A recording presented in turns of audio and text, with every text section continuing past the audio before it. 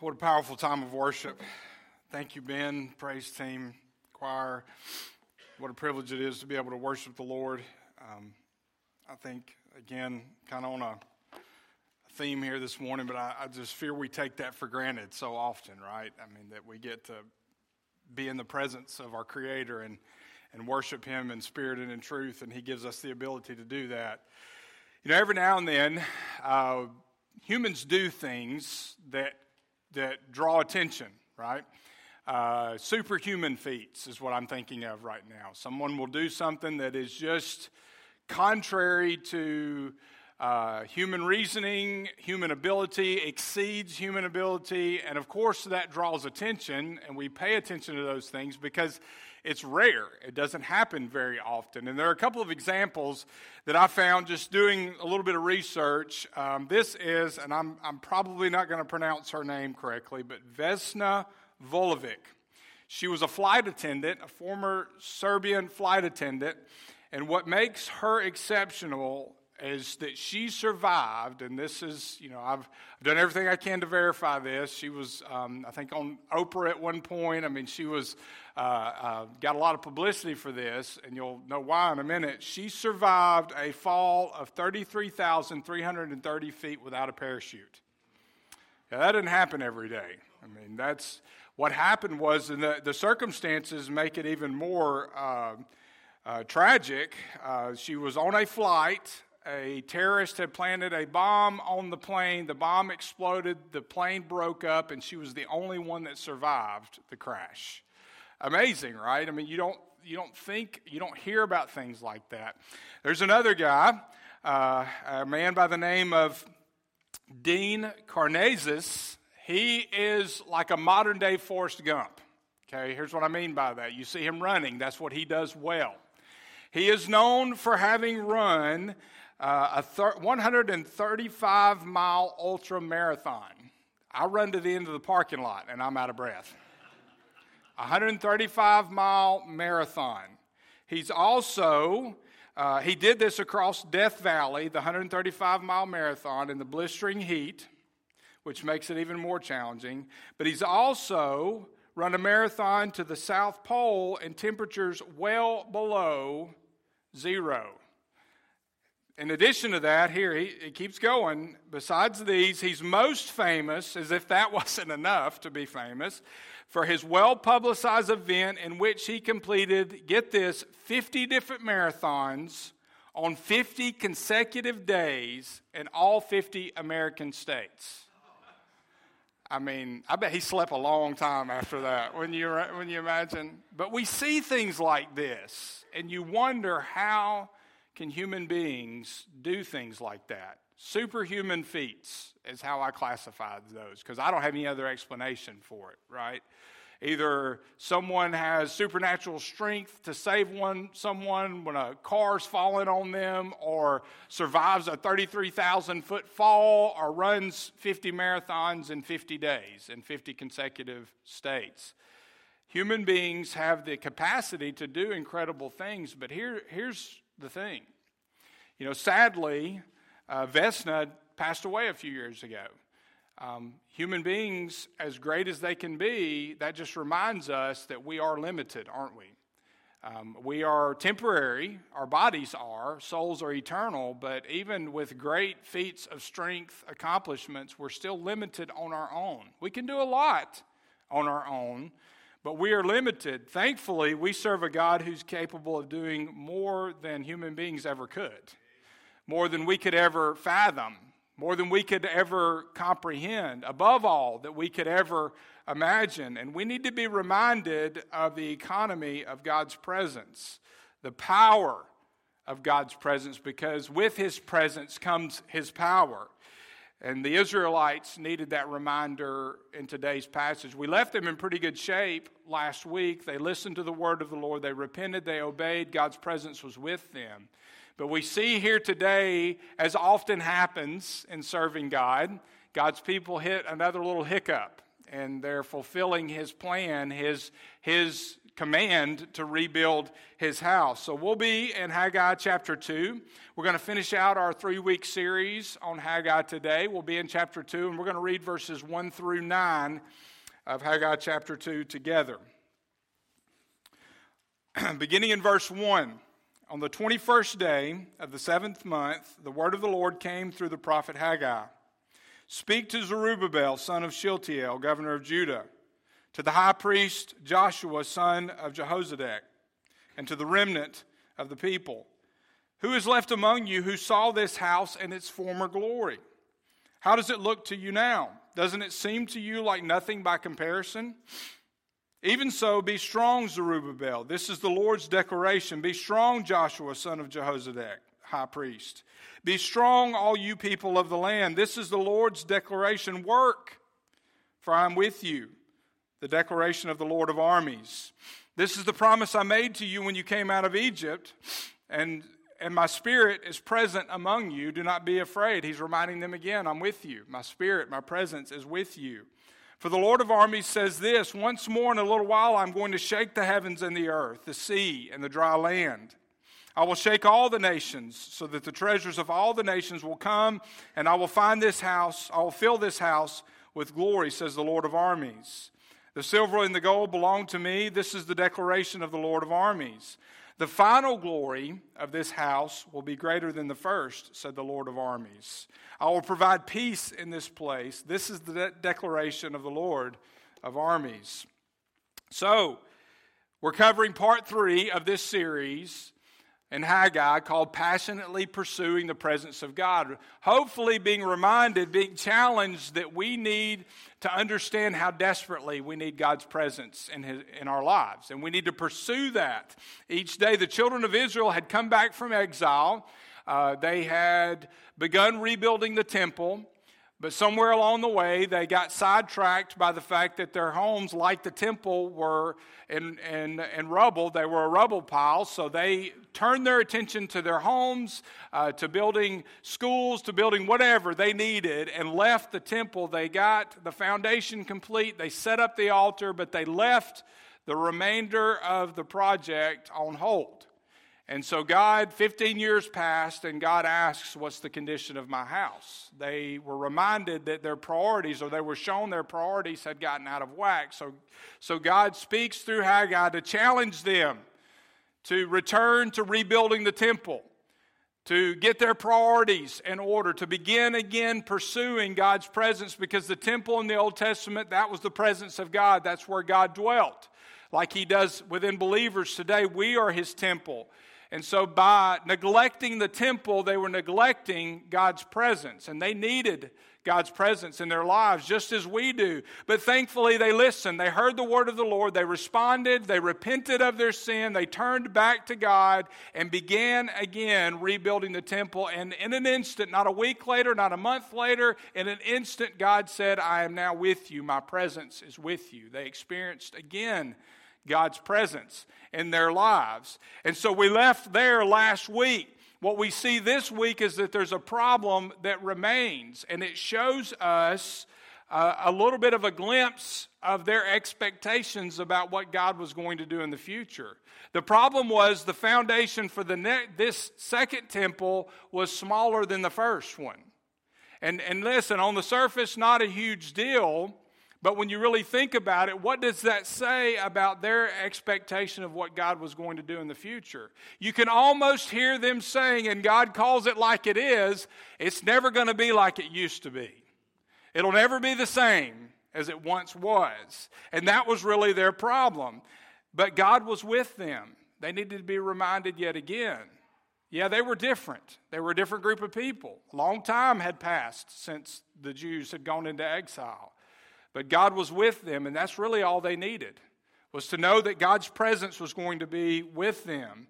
They misunderstood his presence, and as a result, God is correcting them. He's telling them now they need to correct that misunderstanding.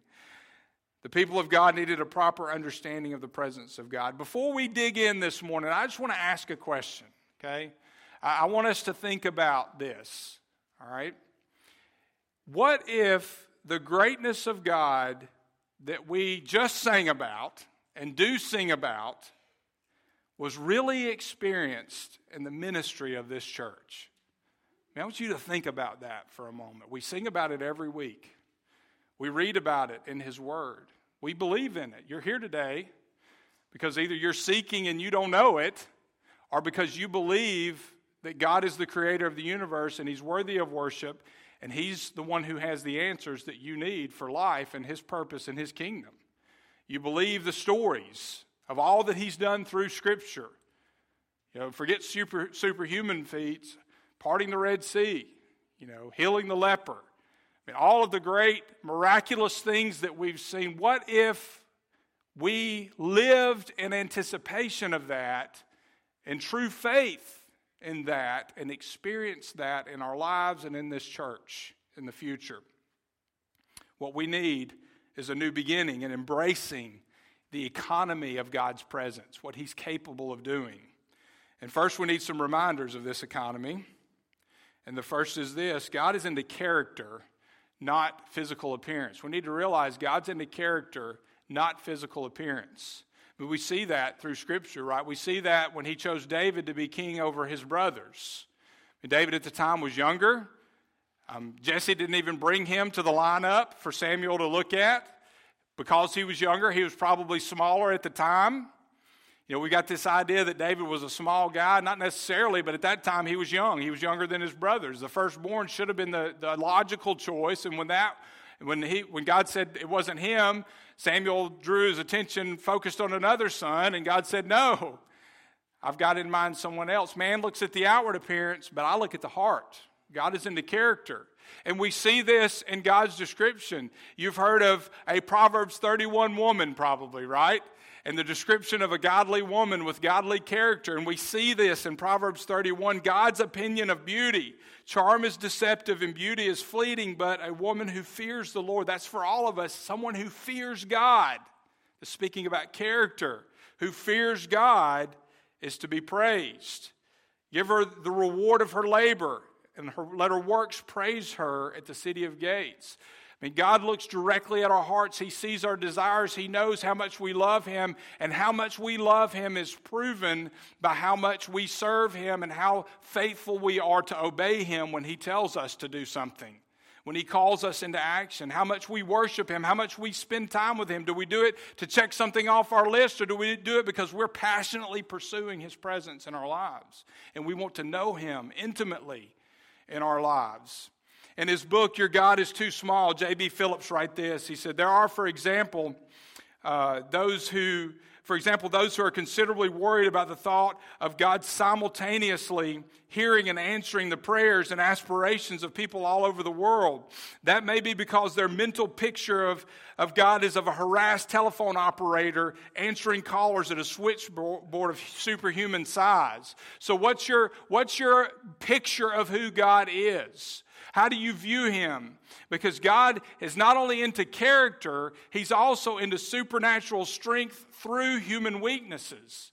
He sees somebody like David who others would look over, and He sees his heart, and He says, I can work through him to defeat a giant. I can work through him to lead a nation. But we many times view God as this busy telephone operator who's got more on his plate than he can handle. That He's trying to work in a million different directions because we know we couldn't do what He does. But it's better, J.B. Phillips says, to just say, I believe in a God who can. So the question for us, we say this, but do we really believe in a God who can? Or are we trying to put limits on God and what He can or can't do? Because there's nothing that God can't do. Everything is possible with God. He's the God who walked with Shadrach, Meshach, and Abednego. We talked about that a few weeks ago through the fiery furnace. He's the God who was with Daniel in the lion's den and kept those lions' mouths closed and protected His servant. The same God we serve today. He's the God who was with Moses and parted the Red Sea so his people could travel safely across. And then guess what? Defeated the entire Egyptian army as they attempted to cross. He's the same God, talking about David, who gave him the power, gave him the ability through a small stone and a sling to bring down that giant. It's the same God that we serve. He's the God that raised Jesus from the dead, who defeated death and gives us the ability to defeat death because of what He did through His power and His strength. He's the God who's greater than my ability to understand or to explain, comprehend, but He is a great God who can do whatever He wants. And when He calls us to action, we have to believe that God can, and not try to figure out how He can, but just believe that He can and trust Him. And we show our trust with instant obedience. To their credit, listen, they've still got some issues here, and there are going to be issues you have to work out when you walk in faith. But to their credit, when the people of Israel heard the command of God to rebuild the temple, they realized where they were off, and they immediately corrected course, repented. They obeyed instantly, and they instantly experienced once again God's presence. So how big is your God? Ephesians 3:20 assures us, now to Him who is able to do above and beyond all that we ask or think according to the power that works in us. He can do above all than we can ever ask or think. The third thing we need to understand before we really get into this is that God is into divine anointing, not human ability. They are saying we can't, and they're right. They can't. We could say that. Whatever it is God's calling us to do, we can't. And we're right, we can't, but God can. It's not about our ability, it's about whether or not we have His anointing, whether or not He's called us, whether or not we have His presence working in and through us. God often works through the most unexpected and unlikely people. Look at His band of followers, Jesus. Fishermen, common people. You had some uncommon in there too, but mostly they were just average, ordinary people that no one would expect. No one would have taken Peter and pulled him out of a group of people and expected him to be the leader of the New Testament church. God chose and does choose many times unexpected, unlikely people. And the reason He does that is because, listen, when we know our insufficiency, and when God does something incredible through someone that's beyond whatever they could do naturally, it gives Him the most glory. His power is on full display. And we see that in the disciples. We see that and really all of the leaders. Again, many examples, but Moses, he resisted to the bitter end, right? Until God finally basically said, okay, Moses, be quiet. Enough's enough. It's time. You don't understand. You're right, you can't, but I can. And He did incredible things through Moses, time and time and time again. And there was no doubt it was God working through these people. And if we trust Him, if we will have faith, there will be no doubt that God's working through us. The children of Israel didn't realize this at this point. That's where they're off right now. They also didn't realize the tools that they had, though. They had the promise of God's presence. And really, that's all they needed. But He's promising to work through them. Haggai 2:5, this is the promise I made to you, He says. God says, when you came out of Egypt, and my Spirit is present among you, don't be afraid. I'm with you. God is basing the promise of His presence on the covenant He made with Israel. And God keeps His covenants. He keeps His promises. He's faithful. He's always been faithful. He has in His Word, and He has in our lives. If we think back on the faithfulness of God, He's been faithful. He knows that my experiencing His presence, though, is vital to walking in faith. And He promises that He will allow me to do that as long as I turn to Him in faith and obey Him in faith. He wants me to experience His presence and power. As a matter of fact, He wants it a whole lot more than I do. But He's patient, and He works, and He draws us. And if we respond, we learn more, we experience more, and we crave Him more. And that's what He wants. So how do we act in a way that shows we have a proper understanding of the economy of God's presence? Well, first, He's given the nation of Israel an assignment. And one thing they've done right is that they've accepted their assignment. He's given us an assignment. We need to accept that assignment, individually, corporately. He's given us an assignment. Situations like the one that the children of Israel were facing, we face situations like that. They get us down emotionally. We survey what's in front of us. We see the limitations, we see the deficiencies, we see the challenges, and it's easy to get discouraged, and that's what happened here. We find ourselves thinking that our efforts are useless. We think we might as well give up. It'll never be like it was. Doesn't matter. There aren't enough of us. There aren't as many of us as there used to be. We can't do what was once done, so we might as well just give up. And God has a message for the Israelites. He has a message for anybody, those of us who might think that way. He says that He knows how we feel, and it's true that the work that we are doing is not the same work that was done before, but that really doesn't matter. Verses 2 and 3, speak to Zerubbabel, son of Shealtiel, governor of Judah, to the high priest Joshua, son of Jehozadak, and to the remnant of the people. Who is left among you who saw this house in its former glory? How does it look to you now? Doesn't it seem to you like nothing by comparison? Here's what I love about this section. God is not only calling them out for their lack of faith, He's not denying what they're seeing. God is calling it like it is. He's saying, you know what, guys, you're right. You're not what you once were. You're not as big as you once were.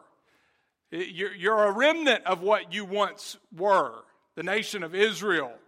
The new temple was not going to, in this moment, be as glorious as the old one. They're getting all down and discouraged, and He's saying, you know what, you're right. That it's not going to be as big as it once was. It's not going to be as elaborate as it was before it was destroyed. The people, you're not as numerous as you once were. He's just calling it like it is. The kingdom, the nation of Israel in its current state was not what it used to be, but that was okay because, remember, go back, God's into character, not physical appearance. He's into supernatural strength, not human weakness. He's into divine anointing, not human ability. He's saying, you're right. Their size and ability, though, didn't matter. Because God was with them and He had a plan for them. He had an assignment for them that was going to be different than what they had done before. The past was gone. They needed to accept that, and they needed to accept their assignment for the future. They needed to look toward the future, believing that anything is possible as long as God was with them. We need to do the same. One of the things that I don't think Shirley's in here. Shirley's been doing something in the office the past couple of weeks. She's been going through a lot of historical documents, Shirley, right? A lot of pictures. Some of them pretty amusing, right?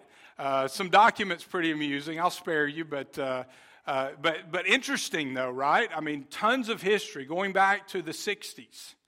Lots of interesting things. And going through those pictures, it's easy to see that this church is not what it once was. It's not the same as it was, right? A lot of those pictures from the Family Life Center.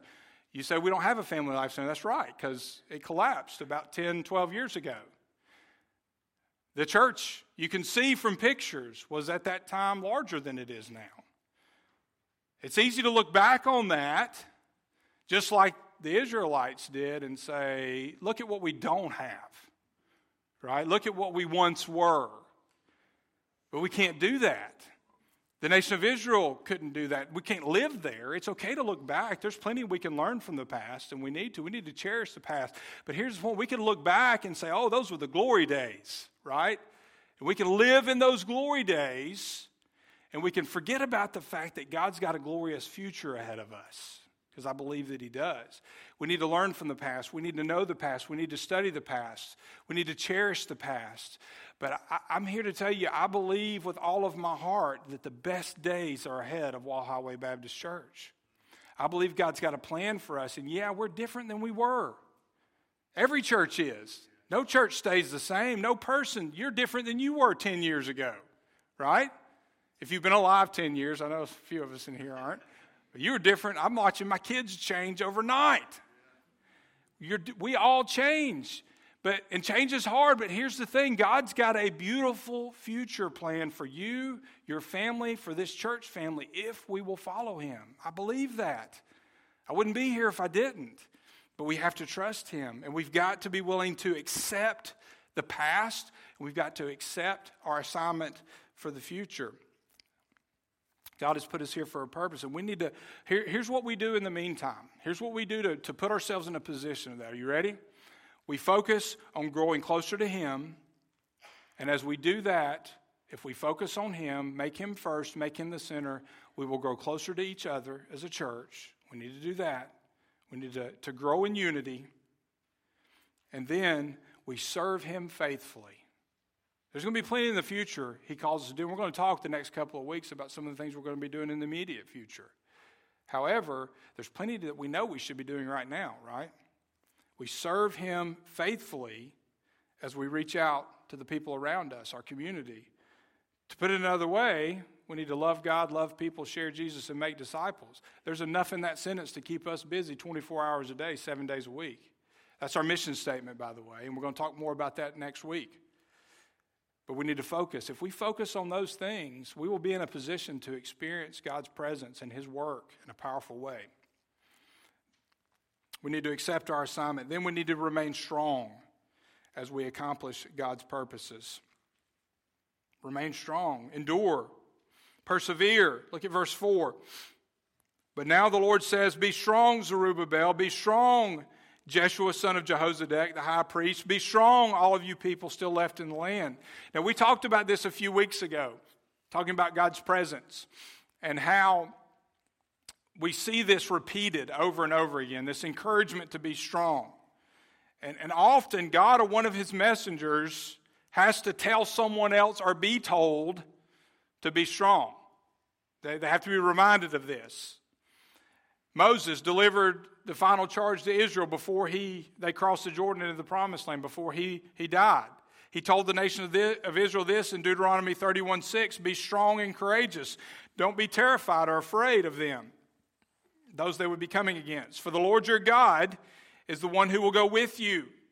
He will not leave you or abandon you. Be strong, he says. Joshua, Moses' successor.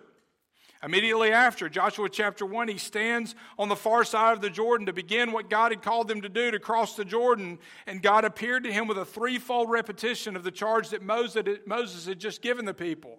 Verse 6, be strong and courageous, for you will distribute the land I swore to their ancestors to give them as an inheritance. Above all, be strong and very courageous, to observe carefully the whole instruction that my servant Moses commanded you. Do not turn from it to the right or to the left, so that you will have success wherever you go. Haven't I commanded you? Be strong. Again, be strong and courageous. Do not be afraid or discouraged, for the Lord your God is with you wherever you go. And then even the people joined in. Verse 18 of the same chapter, Joshua 1, they said, anyone who rebels against your order and does not obey your words and all that you commanded him will be put to death. Above all, be strong and courageous. God's comforting them, he's reminding them, and they're reminding themselves. Be strong. We need to be strong. In other words, it's going to be hard, but we've got to be strong. God is with us. Later, Joshua tells the people in Joshua chapter 10:25, he says to them, do not be afraid or discouraged. Be strong and courageous, for the Lord will do to all the enemies you fight. This to all the enemies. He's giving them victory. Be strong and courageous. And then David, again, he gives a charge like this to Solomon when he's about to pass the baton of leadership in regard to building the temple. In 1 Chronicles 28:20, David said to his son Solomon, be strong and courageous and do the work. It's going to be a big task, but do the work. Don't be afraid or discouraged, for the Lord God, my God, is with you. He won't leave you or abandon you until till all the work for the service of the Lord's house is finished. In the New Testament, we see the same thing. Paul, in Ephesians 6:10, finally be strengthened by the Lord and by his vast strength. Repetition is characteristic here. And these verses I just read, and it's the same in Haggai chapter 2, verse 4.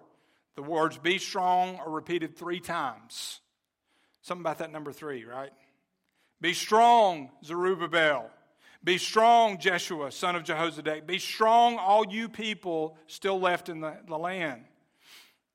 He repeats his words. God repeats his words precisely because of their discouragement. He repeats his words in his word because we tend to get discouraged. It's easy to get discouraged.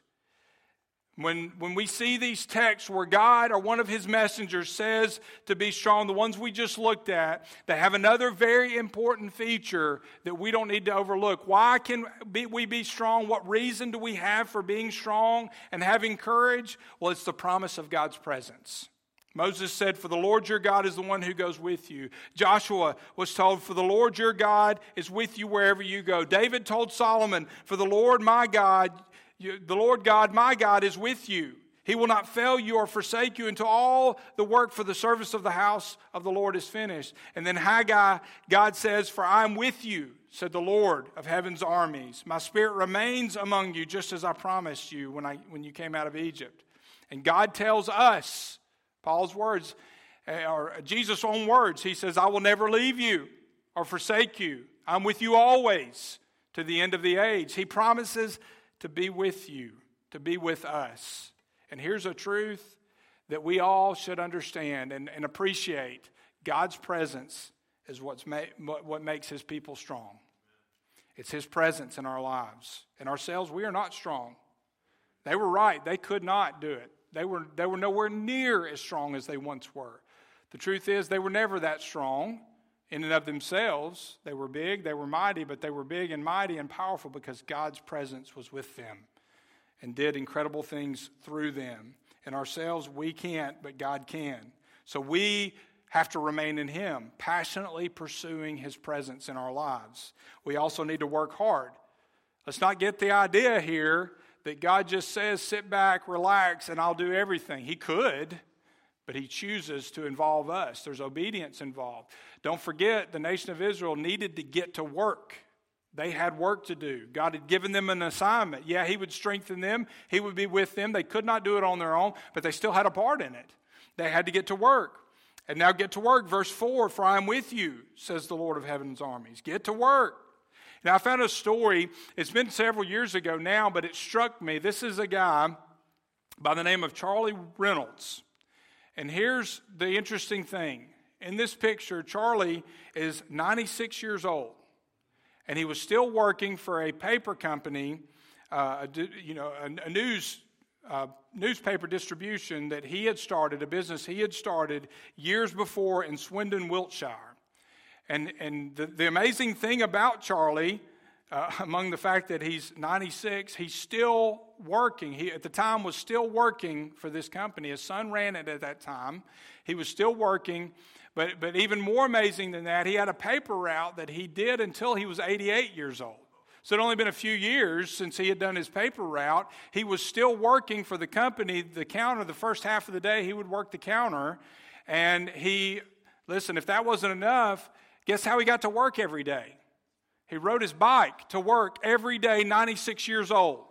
Rode his bike to work every day. His son was 64, and at the time of this article, they were going to celebrate his son's 65th birthday by both of them retiring at the same time. I guess his son just didn't have it in him to do what his dad did. But 96 years old, the guy's still biking to work every day, working at least half a day, and he talked about how his work kept him alive.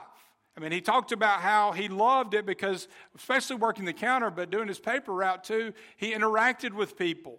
He had friendships, he had relationships. And I can't imagine that riding his bike to work every day I can't imagine that hurt either, keeping him healthy, right? He stayed active. He knew that there was a job to do, and he did it. He enjoyed doing it. He got to work. Now, I read a story about a guy like Charlie, and then I try to think of excuses why not to do things God's called me to do, right? I mean, it's hard to have excuses when you see somebody like that just continues to go and go and go. And the reality is we could all come up with excuses as to why not to do something, whether it's what God's called us to do or something that we just need to do because it's part of our responsibility as adults or students or whatever. But no excuse, we covered this a couple of weeks ago, no excuse is really good enough. I mean, an excuse is just that. It's an excuse. But God calls us to work, and we need to get to work doing what God's called us to do. God wants us to do our part. And listen, every one of you here today, watching wherever you are, You have an important part, a vital part in God's kingdom work. God created you to be you. He's going to make you what He wants you to be if you'll put your faith and trust in Him if you haven't already. But He created you with purpose. He created you to be a part of His kingdom work. But we have to follow Him.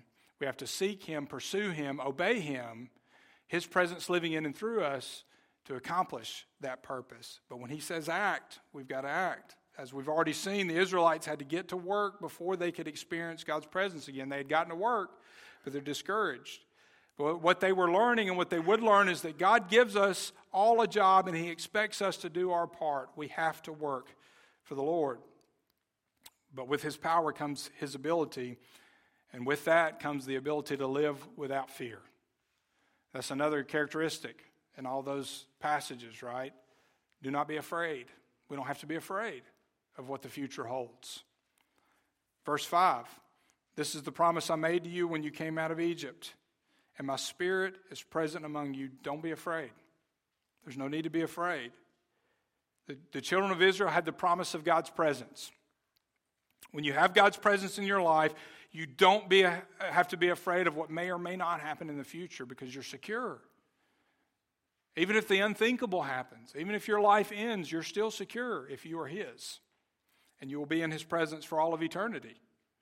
Another way we could put this is, if you fear God, you don't have to fear anything else. If I fear God, if I have a healthy reverence for Him, if I fear His punishment, like we talked about, if I really believe He is who He says He is, I worship Him as God. Yes, He's my Father. I have a loving relationship with Him, but He's still God. He's holy. He's separate. He's righteous. He's powerful. If I fear God, then I know I don't have to be afraid of anything else because nothing can touch God. And as long as I'm His, nothing can touch me from an eternal perspective because I'm His for eternity. The children of Israel were looking back, and from that perspective, the present looked pretty bleak, and nobody denied that, not even God. Their present wasn't what it once was. But God spoke to them, and He directed them once again toward the future. Now, if you look back, you're eventually going to run into something, right? Or fall down or something. Sometimes we need to turn around and focus on what's ahead. We need to learn from the past. It's important. But where you've been is not near as important as where you're going. And we need to focus on that. And the people of Israel needed to focus on that. And God's redirecting their attention. He wanted them to focus on the future. What they couldn't see in the present was that their present was leading to a future that would make even the Temple of Solomon look dingy. I'm talking about eternity, right? God was working through His people towards something that they couldn't even fully comprehend, that you and I can't fully comprehend. He's still working through His people to get to that. Look at verses 5 through 9 again. This is the promise I made to you when you came out of Egypt. My Spirit is present among you.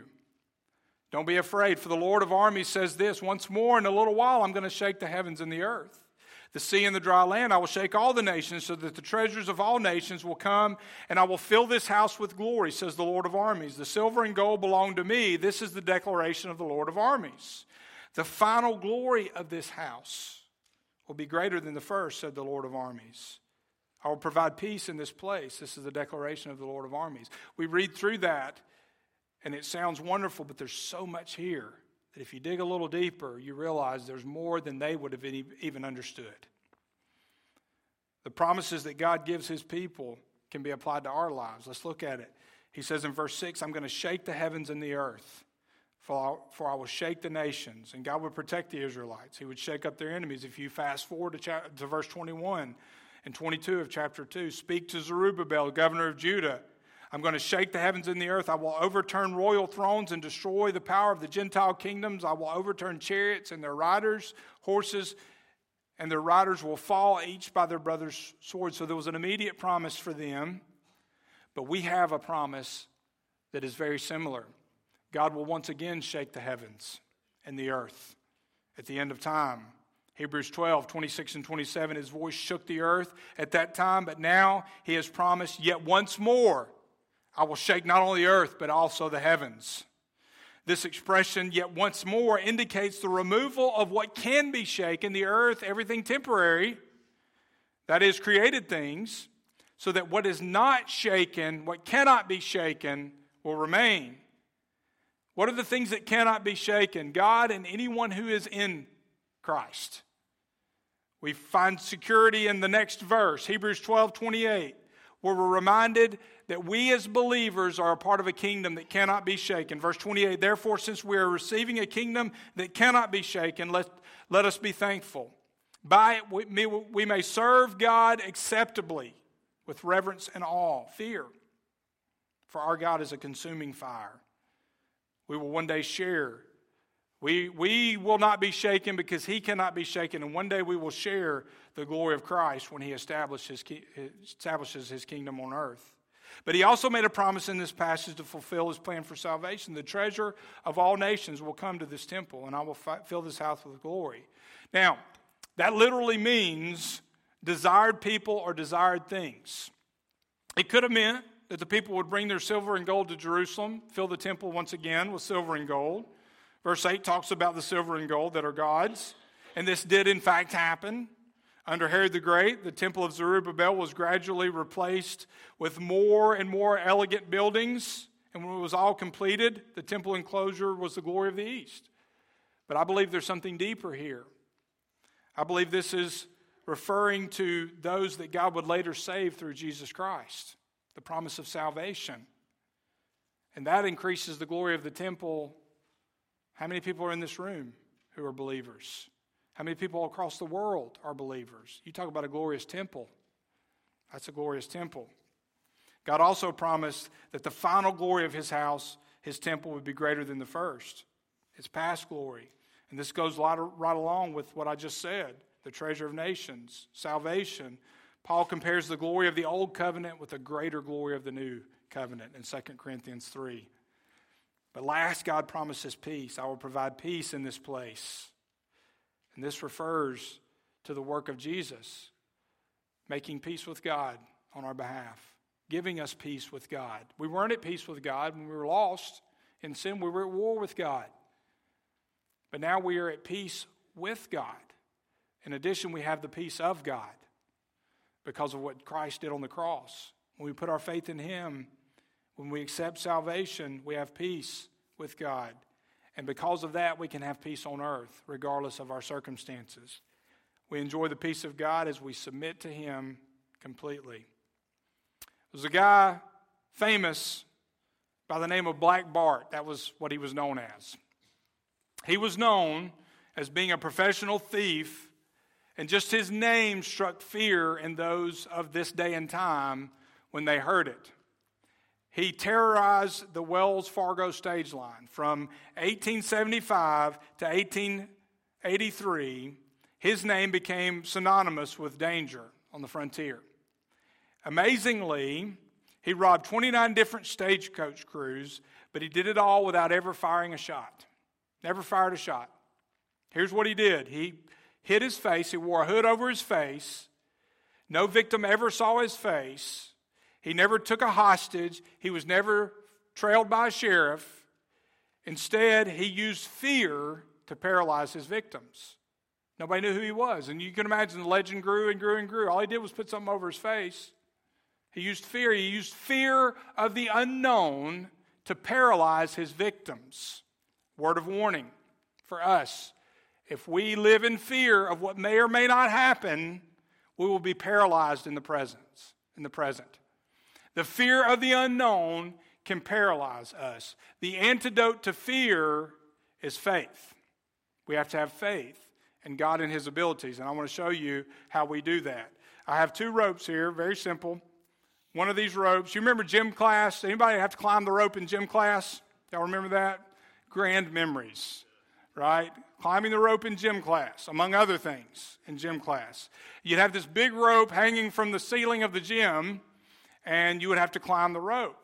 And in my gym class, it was a big rope, but it was smooth. You know, I mean, it was hefty, but it was much bigger than this, but it was smooth, and it was tough. Not everybody could make it to the top, right? It was hard. And some people would, some people wouldn't. So if you've got to climb a rope and you just take a smooth rope, that's going to be pretty challenging. You can do it, but it's challenging. I would much rather have a rope. You've seen ropes like this with knots in it, right? Much bigger, but nonetheless. What do the knots do? Gives you something to grab a hold of. All right, now follow me. Think about this. When you're climbing a rope, you're trying to get from here to here, right? Let's think about this as our life. Living in faith. Throughout our lives, we're going to be asked by God to take another step, to move forward. The problem is, we don't really know exactly what's at the top, what's at the end. We may know what He's calling us to, but we don't know all the details. We learn as we go. We have to step out in faith. We don't always know what's going to happen. But every time, each one of these knots represents choosing faith over fear. And when we grab a hold of that, when we trust God, when we choose faith, when we choose to believe in Him, when we choose to act on that belief, that faith and obedience, we get a little closer to the top. And here's where I'm going with this. If you want to defeat fear with faith, you've got to be close to your Savior. We've got to have God's presence in our lives. But every time we choose faith over fear, just like we get closer to the top of this rope, we're growing closer to Christ. And He's here. His presence is in your life when you're saved, but you can still walk out of fellowship with Him. And He can feel distant, and you can not know Him as much as you should. And you'll live in fear. You won't be experiencing His power. But just like every time I grab a hold to one of these knots and climb, I get closer to the top. I'm getting closer to Christ, and I'm also getting closer to accomplishing the purpose He has for me. So we as individuals, we as a church, every time we choose to trust God and act in faith, we're going to get a little closer to experiencing the plan He has for us. We won't know all of the details of that. He'll give us instructions. Sometimes He will give us glimpses into the future. But what we can know is that when He speaks, when He calls us to action, we have the opportunity to choose faith. We can choose to act in faith.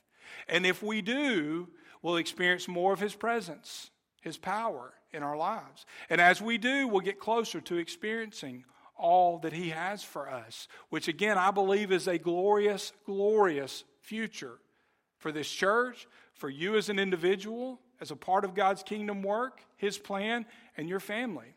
But we have to choose faith. If we will choose faith, it will defeat fear.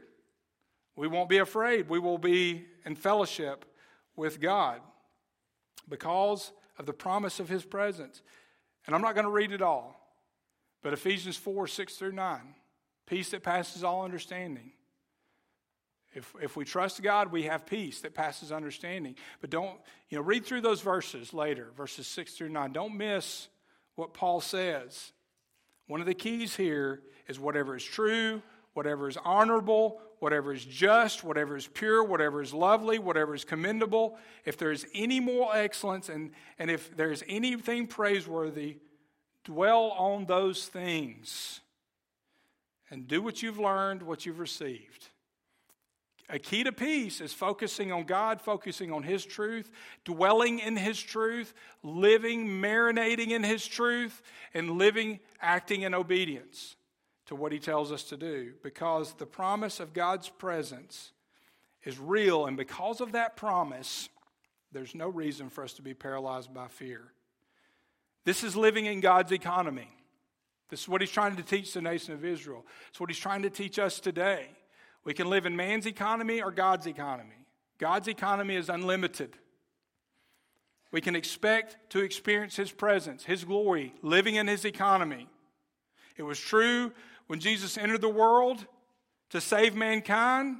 It was true with the nation of Israel, this remnant acting by the power and presence of God.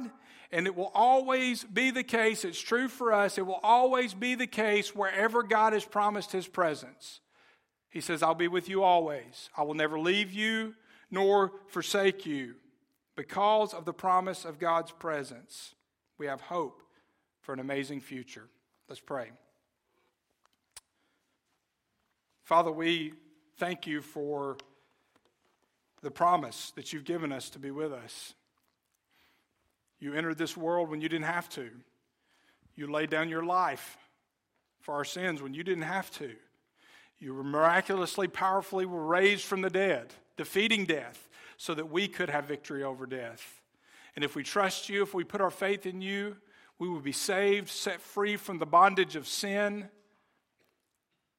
with victory over death, and nothing to fear in this life, if we will put our faith in you each day, trusting you to provide, depending on you, pursuing you, living in your economy, by your power, by your strength, growing closer to you, more intimate in our relationship with you. Each day, we will discover the power of faith and what it does to defeat fear.